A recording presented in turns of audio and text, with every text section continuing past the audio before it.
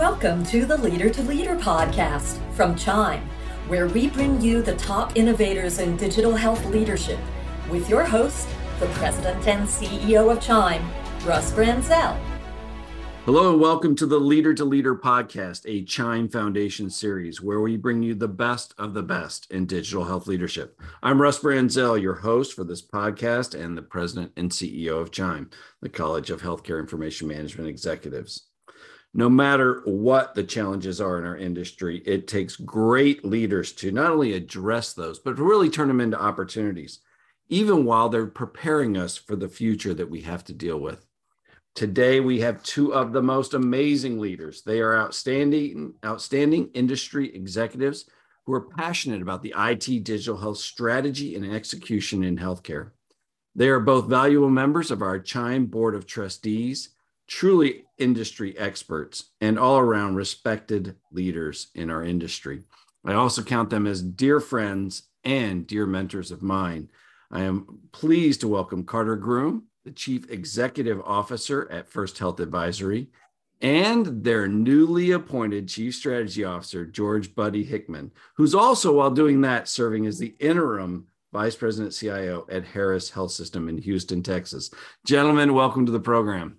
Thank you, Russ. Thank you, Chime, for the gracious intro. And I'm just glad to be here with Buddy and talk with you today, Russ. Ditto. I always enjoy the time doing these podcasts with you, Russ. And it's indeed a pleasure to get to share one with Carter. Well, gentlemen, this could be a bit of a dangerous podcast today with three of us together who know each other all too well.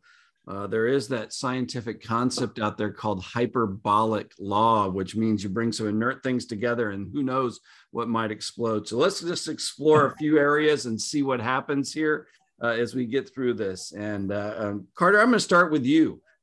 First Health Advisory has been around for a while. It's been a very successful organization and served a lot of people, but you've made some pivots, some changes over the last few years. I'd love to give you a chance to kind of say who the new First Health Advisory really is. Sure. Yeah. First Health is a managed security and technology advisory for all things digital health. And so that includes commercial work, government work, provider, retail health, even life sciences organizations. Everything that these organizations are doing to transform their technology must account for security and privacy and risk management. And that's what we specialize in. Well, Buddy, then it makes a lot of sense as you joined this organization. And first, congratulations on joining them. You've been doing this for a little while. I don't want to say you're old, but you've been a healthcare executive and a true mentor and purveyor of wisdom for a long time in our industry. And now in this new role, seems like a really perfect fit. So tell us a little bit about your new role and what you're going to be doing at this organization. Well, you said it right. I've been doing this for a while. I think I'm just shy of 25 years as a sitting CIO in healthcare. And, I also spent 12 years by and between two of the big four consulting firms, having been a healthcare IT partner with one of them. In terms of what I'll be doing, clearly, there's the need to continually look at direction and strategy.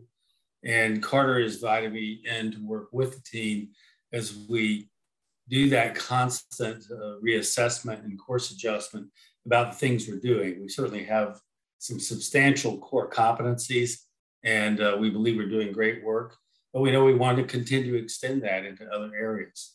I imagine some of those areas will continue along the paths of the evolution that we're seeing with digital health, the movement from being in one place to being global and dealing with all sorts of IOMT and the need to secure that in whatever setting it happens to reside in. But also the governance around all that, whether it be security governance or governance in terms of how do you manage the portfolio, manage all that risk that goes with that as you're deciding what new things you should invest in. As to how that will happen, we'll see. I like to think of myself as someone who doesn't get surprised very often at this point, having done this for a while. I think about a lot of my colleague peers, some of them that I've known for years are amongst the best of the industry. And I consider myself privileged to continue dialogue with them, with perhaps the opportunity by the exchange that we figure out ways to continue to better the industry and our own organizations. And then as for those that are up and comers, I would just say, people like me, people like my colleague peers, Carter, you, Russ, part of our jobs is to help those newer and upcoming technology, health digital executives find their voice and get centered and seated so that they can grow the kind of careers that we've had opportunity to do. Well, that's a great point, buddy, as you make that. And you think about what's going on in our industry, even from an executive perspective, but really even more at a macro level. And yeah, we've got lots of new titles and chief digital officers and health information officers, and you can just make more titles up every single day. But what we are seeing with that is there seems to be and I think it does kind of parallel the boomer retirement exodus in the industry, but we are seeing an exodus of the early generation and the people that were there in that first batch of people. Most of them are either retired or entering into those prime retirement years. We are seeing huge exodus of wisdom. That does present some huge challenges for us in the industry as people are going into jobs early. Then, as we all know, the labor shortages right now are not just in nursing, and it's pervasive and difficult in nursing, to say the least, but it really is industry-wide and it's globally. And I'd love to hear your thoughts on this as at a macro level. Maybe we'll start with you, Carter. As you see this as an industry really stumbling block from progressions, whether that's cybersecurity or advancement in overall organizational strategy, how you see this shortage happening. And then, Buddy, maybe for you, how you see with your colleagues, with your peers, the people you've been standing side by side, where the opportunities are to find some efficiencies and to help each other. Yeah, you hit the nail on the head, Russ. We're seeing this, challenge very acutely across our client base. And when you think about the executive IT positions and CIOs, there's a lot of movement, more than I think I've ever seen in my time, and maybe even Buddy's time in these positions.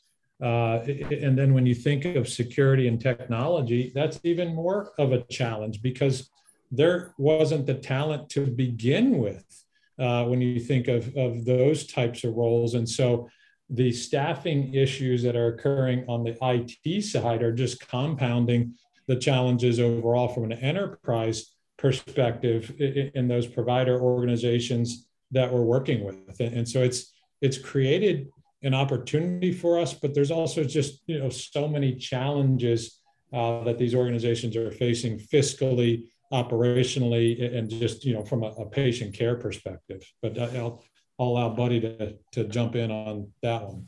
Well, I'll add, first of all, the thought that you spun in there, Russ, around the generational shift. I think that's happening across the entire C-suite. It's not unique to the CIO, Chief Digital Officer role. And it's just a matter of its time for change, given generational change.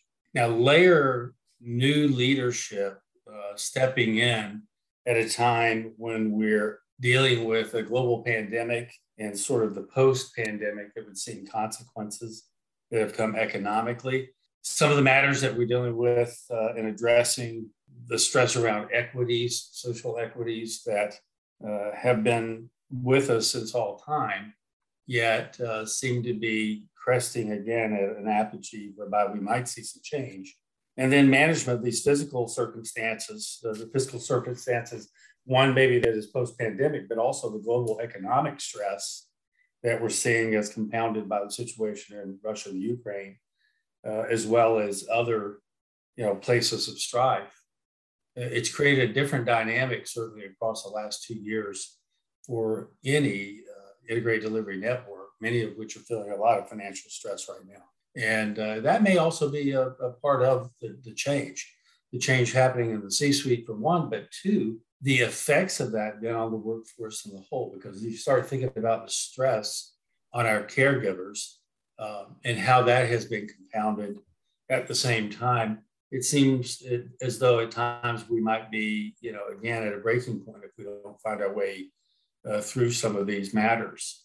An additional thought is that we stood up all manner of capabilities early on in the pandemic that were beyond what we would ever thought would have been the pace of change that we might have been delivering day to day. And it shows sort of the real heroic capacity that we have. I say heroic because heroism is difficult to sustain, but nonetheless, a capacity for change that demonstrated a sort of resilience and infragility like we hadn't seen in a long time. But that has consequences, a consequence of emotional stress, and that has been a big player in what we see now as a downturn in our workforce. So we have to come up with ways wherever we can to be creative. I feel most for the caregivers because they are always on the front line dealing with the biggest challenges that we deal with in this industry. And on the other hand, where we have the ability to be flexible about the work circumstances that we create, certainly that is the case with our technology workers, we have to find those capabilities to be flexible for the purpose of harvesting talent and having people use their gifts and feel satisfied in the conduct of doing it. Well, Carter, let me pull on that thread a little bit for you and putting it back over to you now. I mean, we are obviously, and I think as the time of this recording, we are officially in a recession. We've dealt with some of the highest inflation in a short period in the history of the United States. And as Buddy so well mentioned, just the financial pressures due to staffing issues and nursing cost overruns. But with every challenge, there's an equal and opposite opportunity on the other side. And I've heard you talk many times that this is the time to sharpen our edges and think differently. And is this really the time, especially for those small and rural, medium-sized health systems? This is the time maybe to consider alternative things. You've talked about cloud hosting. You've talked about managed services, consolidation, co-opetition. I'd love to give you a chance maybe to pull on a couple of those. I know you're a big proponent of managed services in particular. I'd love to hear your thoughts on that. Yeah, I mean, I'd say, and look, we all, as stewards of organizations that are leading in this space, watching the macroeconomic landscape very closely. That being said, we haven't seen the acute pain in the types of advisory and services that we provide. There are certainly spot organizations that may have had challenges prior to this summer from a fiscal perspective, but broadly, we've not seen a slowdown in overall interest or buying in managed services around technology, around security, and the things that we do. Now, that may be a lagging effect that would come back, in a new budget year, whether that's a calendar year or even, perhaps a fourth quarter fiscal year start. But I still see strength in, at least reducing enterprise risk. And I'm optimistic that, as an industry, we'll get through these challenging times. I think the second point is perhaps the reason why managed services are more attractive today is it's allowing those organizations to focus on the core product of what they do, whether it's a provider organization, a retail health organization, life sciences, as I mentioned before, who we work with. They want to focus on their core business. And so IT and security, and we've had this conversation for many, many years, are not within that frame. And if they can, provide or at least get a trusted organization to provide that service, and we do a good job of that, then I think that type of model is going to be around for quite some time and be successful. Yeah, maybe a last thought from you, Buddy, on this is it's not just a survival strategy. Maybe it's a thrive strategy for people as they look differently. You're still doing this today as you've done a couple interim positions, in particular now at Harris. Is this one of those things that almost every CIO or digital health leader has got in their playbook now, which is looking for alternative ways to provide services, not only less expensive, but maybe even higher quality than they have before? Well, if not, certainly it needs to be in the playbook. Clearly, having strategies to assure that the technology organization is able to balance supply and demand is key. My view right now is while we may have supply constraints, meaning our ability to deliver throughput based on how we're staffed or whatever, there seems to be an unlimited demand coming with the notions of all things digital, and somewhere in there we have to find that balance. Yet that one way to find the balance certainly is to create good governance structures. Expect that governance really speaks to vision, and not just vision, but shared vision that's shared across the executive suite in the best of circumstances. Shared vision that's also agile as it needs to be, but also understands the need to be principally based. And that's one way to get there. And then while you're doing that in parallel, obviously you have to look for opportunities at home in the technology organization that allow IT to lead and even role model the ability to find new paths and paths that are more efficient, cost efficient, while also expecting that they're always effective.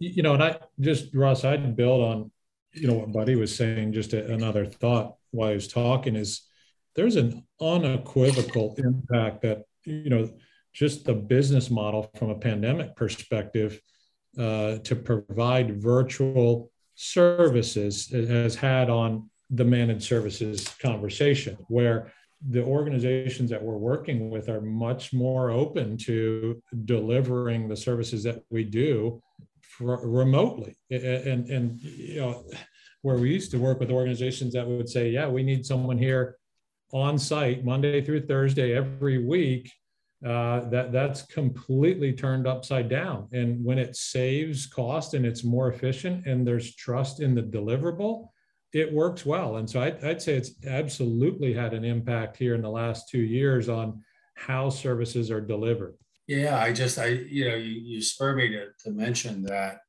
we're seeing more and more movement to remote.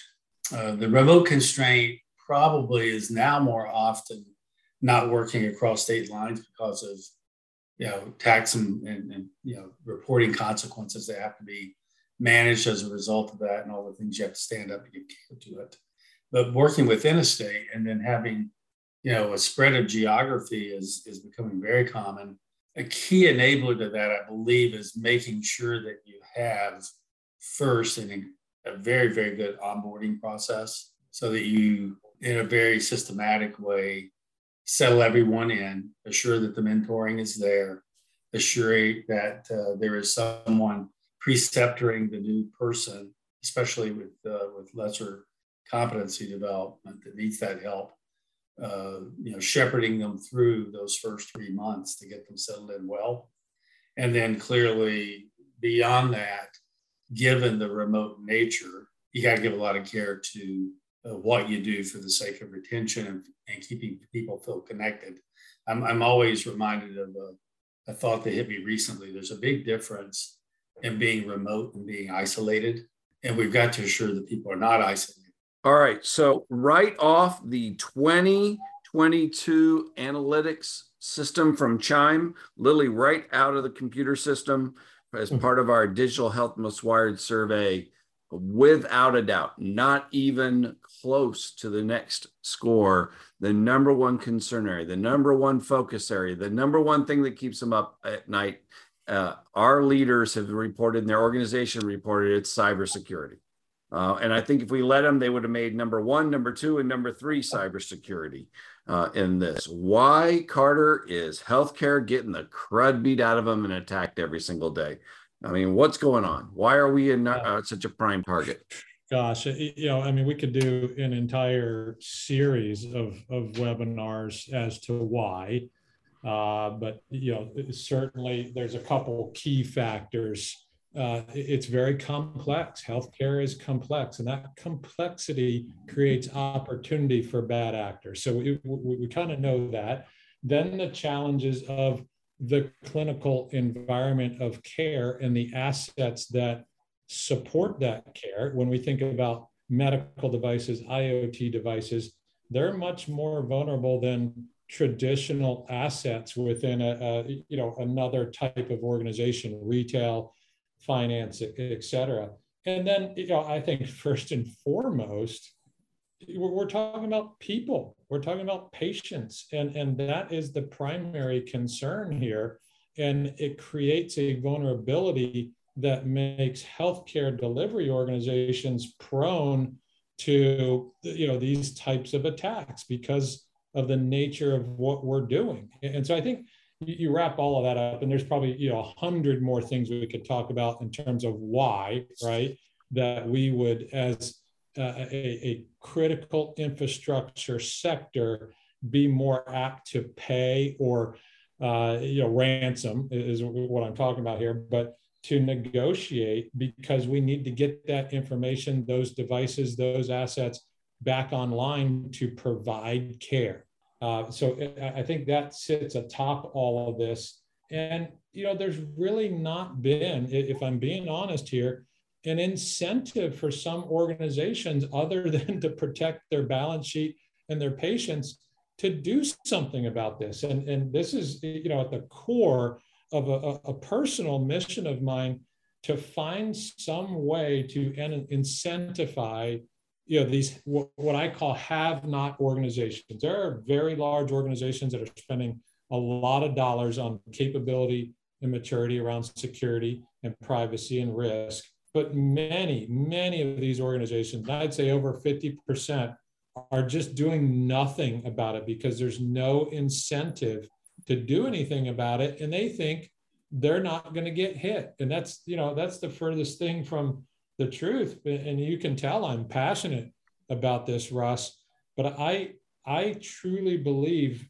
to actually move the needle on this, we're going to have to find some mechanism to either fund or incentivize organizations to build their security capability. Otherwise, we're going to have the same conversation next year and in 5 years.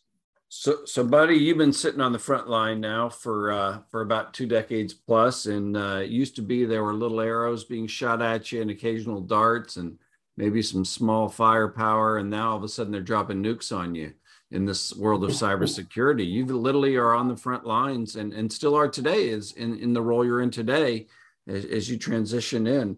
What's the approach you take to cybersecurity when you're helping an organization like this, when you're leading from the front lines? One of the questions I get asked all the time is, can you spend too little? Can you spend too much? It's almost the Goldilocks theory. What's the right amount to spend on cybersecurity? What's your approach, buddy? Well, can you spend too little is a good question. In the health industry, our margins tend to be very, very tight. And therefore, it's pretty safe to say that most health provider organizations are underspending on cybersecurity. When they're spending too much is when they're spending it the wrong way. I've seen organizations spend a lot of time and energy doing assessments and then not spending the same amount of time and energy doing the mitigations, or staying in a mode whereby they've got good NIST scores around recovery, but they don't have good NIST scores around, detect and prevent. So there's an inversion. So, the best guidance is probably to familiarize those who aren't familiar with C-suite, with things like the NIST framework and other frameworks like that.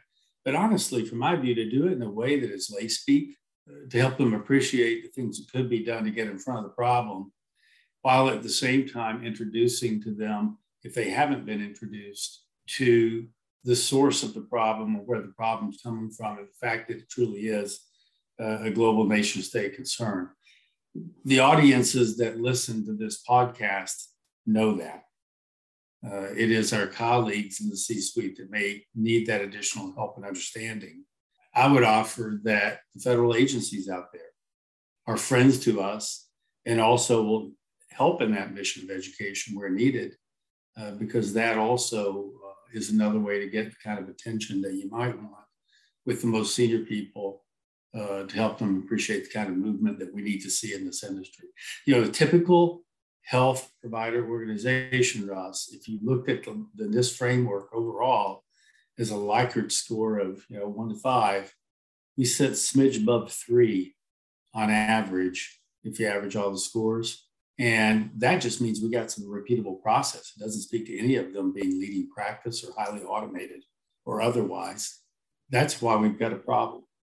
So let's shift a little bit about this, because with every problem, there's a leadership problem as well, and a leadership opportunity to capitalize on that. And as you think about this concept of governance, it seems that topic, that word kind of becomes scary for people. It's, oh, governance, that sounds big and fancy and structural and, all these rules, when really governance is just leadership in whatever situation. And that seems to be the number one challenge right now for our digital health executives out there, no matter what their role description might be. As we look at helping organizations change dramatically in the way they operate. And so I'd love to hear from you, maybe a few thoughts on what the real big challenges are and what people should be focusing on if you're giving advice to CEOs and CFOs and CMOs, and yes, our digital health leaders within Chime, as we kind of approach this from a leadership imperative to create the transformational, and I say this all the time, revolutionary change needed to truly fix and save healthcare. Buddy, we'll start with you this time first. Okay. I think you asked about 10 questions. That's what I do. And I'm trying to figure, where do we start? Which one do I want to pull down? Well, when I talk about governance, I always try to toss the word shared in there. And I distinguish board level governance from management governance. So we're really talking about a shared leadership team, a team working together, making decisions together on some principles basis, meaning we've agreed to these are going to be the principles about how we'll do things for the sake and identity of who we are, meaning who our organization is. And there are ways to describe an organization's identity and its ability to invest in technology based upon a number of factors. And that's the best way to start. It is a collaboration. You do need a ringleader. Often the chief digital leader has to give that guidance, although as much as the chief digital officer can give the reins for those conversations to a chief operating officer or some other C-suite individual that really owns the business and where the change has to happen, that I think is always the best way to get there, so that you partner your way through that. As to managing a portfolio, we could talk about, on one hand, risk scoring vulnerabilities. Okay, I mean, there's all kinds of vulnerabilities you find when you do a cyber assessment. But the next thing and the most important thing that follows that is, of course, doing risk scoring and then being able to come up with, say, a heat map that describes those things that need attention the most. Well, think of a digital health portfolio the same way. You need a governance structure. You need people talking about the many things that they would like to do going down the digital health path. And then you need a way of handicapping those items as to reality. I mean, how many of them are going to last or not? And therefore bring inherent risk into the portfolio by the fact that you don't know whether or not the investment's going to pay off. And for most health organizations, they need, a pretty sure portfolio in terms of the things they're addressing. And yet most also want to have some elements of what we refer to as digital health included in that portfolio these days. The disconnect happens when you've got an appetite for a lot of the shiny objects that you're reading about, and you don't have those sorts of grounded understandings that I was just expressing about how you then need to make your picks as to what you bring in. I was in a dialogue with somebody about digital front door, an organization, I should say, and the CIO view of what was meant by the term was very different than what the CEO was intending with that. There's a lot of energy around hospital at home right now. Well, there is a lot of infrastructure, a ton of regulation and clinical process that has to be really be mapped very carefully to deliver hospital at home and deliver it well. And then virtual health. Virtual health is abound in all manner of use cases. So the key there, I think, is not to say, hey, we're going to go do virtual health, but find those few virtual health use cases that make the biggest difference to where you're trying to get to from a mission and strategy standpoint, and spend your energy there and spend your energy well. All right. So I'm going to get you to focus a little bit, Carter, after all that, and just say, in the world of governance from a cyber perspective, what's a couple of really serious focus things people should be focusing on as they try to govern and lead cyber? Yeah, and I think just to put a capstone on what Buddy was saying, when you're modernizing your portfolio, right, you're taking that journey that we talk about of transformation. The two most important things are governance and strategy, in my view, and articulating that at an enterprise level, right, a multidisciplinary level. You're working with operations, you're working with clinicians, you're working with supply chain, you're working with IT infrastructure, et cetera, aligning that with security and privacy and risk management becomes essential to the success of your governance and your strategy. And so it all sort of rolls down and then rolls right back up. And if you're able to, sort of succeed with that, and this is why Buddy is a part of this organization, he sees this as an enterprise issue, security, privacy, risk. It's not just in IT, it's not just in security, it's not just in risk management. This is an enterprise multidisciplinary challenge, and we're thinking of it in those means. And I hope that others are and will be soon. All right. So we got our last question here together, and I'm going to frame this a little bit for you. Chime was founded 30 years ago. The year was 1992. I'm going to put it in a little perspective for you. Windows 3.1 was released that year. The JPEG standard was released that year. The Chicago Bulls won their second championship in a row.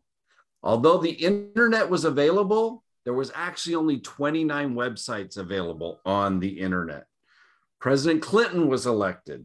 It was the year of the LA riots, and it was the year Chime was formed. So as you think back over these 30 years, how far we've come, the technological advancements, the changes that we've seen, those type of things. But that's a great point of reference to think how far we've come. But now as we look forward, if the economists are right, we're moving into a fourth economic revolution. We're moving out of the information age into the AI age. We are in this bold new frontier as we exit the pandemic. Even with the fact that we're kind of we are in a recessionary period with high inflation, the future's still unbelievably bright. I'd love for you to put your futuristic hats on a little bit and kind of give us an idea of where you see us moving, where you see the changes coming. We don't need to go 10 years out because so much is going to happen before 10 years out. Maybe that 3 years out, 5 years out, as you see what we need to prepare for and what the cool changes you see coming. So Carter, we're going to start with you, and then Buddy, you can wrap us up. Yeah, I mean, I'll go right back to kind of Buddy's comments on, at-home, virtual, consumer-centric care. I mean, this is what I'm excited about when you think about the technologies and you think about 5G and its, the opportunities it will provide, to just change the dynamic of how care is delivered. And I think if we think of it in terms of security, privacy is going to come back sort of, to front and center in so many ways. And I am a believer that we will eventually have a national privacy law. But, those are the things that get me excited, but also what I challenge, our team to start thinking about and getting ahead of, to serve our clients who have a strategy, who have a vision for how we're going to leverage the new technologies to provide better care, at a more efficient price, frankly. All right, Buddy, bring us home here. What do you see coming, Bud? Well, I would say that digital consumerism is absolutely advancing, and if you blink, it might just overtake you. Optum says we don't quite get it in healthcare, that we've stuck with our business models for too long and we haven't been consumer-centered enough. And that's going to be the challenge for the traditional providers who keep doing things the same way we've been doing them for decades. Retail has moved to e-tail, what we used to need to get done from a care delivery standpoint inside the walls honestly doesn't need to happen that way unless we're having a true intervention in some form, whether that be emergent or trauma, surgical intervention, something requiring, vascular interventional radiology or other things that we consider invasive. So many things of medicine and wellness now don't really require that we go into a clinic, office setting, or into a hospital to get that care. That care can be delivered virtual. If you don't believe it, just kind of take a look at who has entered into the healthcare space, whether that be, CVS and how they've shifted from, general supply chain and pharma in the pharmacy setting now to having their minute clinics. Certainly Walgreens is going down that path, Walmart, Amazon, you name it. There are so many enterprises who have taken what they know from an expertise standpoint in the area of global supply chain and e-tail, and along with the capable analytics that they have on us as consumers, hence digital consumerism, have now begun adding the competencies specific to medicine, the practice of medicine, and certainly health and wellness as well. Those organizations that are the traditional providers, that are progressive, and I won't begin naming them because I'll stand a chance of leaving one of our friends' organizations out, but they have blurred the payer and provider, the health plan provider walls completely, virtual walls completely, and they truly do understand the notion of managing the wellness and health of the population. And with that are also the organizations that are doing the ventures with some of those organizations I've named, who will continue on their own independent paths as well. And that will, by its very nature, move our industry in a paradigm shift. It may not happen in 3 years, but it's progressing in 3 years. And I think we'll be shaped very differently 10, 15, 20 years out. Things that we saw on television in our youth, the idea of the tricorder, the idea of, virtual and augmented reality. We didn't call it that when we saw it on all the science fiction movies early on. The movement of supplies and and for that matter, even human beings in an emergent way via vehicles other than those we think of today. What I'm pointing to is drones and the onset of what's happening there. I saw an interesting one the other day where there is a topical skin tattoo that's in clinical trials, whereby you could get a tattoo that would help you, just by the color changes, understand where you're at in your diabetic spectrum, or if you were moving toward a renal failure.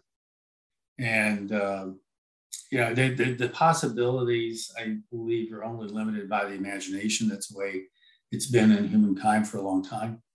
And we're seeing a shift now, no doubt a shift from what things look like for a long, long time in the healthcare sector. Well, gentlemen, I'll tell you what I'm waiting for. I'm waiting for Rosie the robot from the Jetsons to show up to help me with my life, to say the least, because as crazy and busy as my life is, I need as much help as I can get. And so I think that also is kind of a testament to healthcare. We got to do everything we can to find a way to help all these caregivers and the people that support them to make their jobs a little less difficult. And I know y'all are working on that every day. So a special thank you to you both for being healthcare heroes, for truly being on the front lines and trying to help all of our members in Chime and everybody in our industry a little bit better. You are both wonderful human beings. Thank you.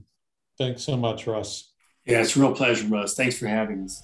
Hey, we want to thank you also, our listeners, for joining us for this episode of the Chimes Leader to Leader podcast. As always, you can visit us on Spotify or at chimecentral.org/media for this and all the podcasts from these great digital healthcare leaders. As we continue to deal with all the fun and challenges and, yes, opportunities in our economy and in supporting healthcare, please stay safe and God bless.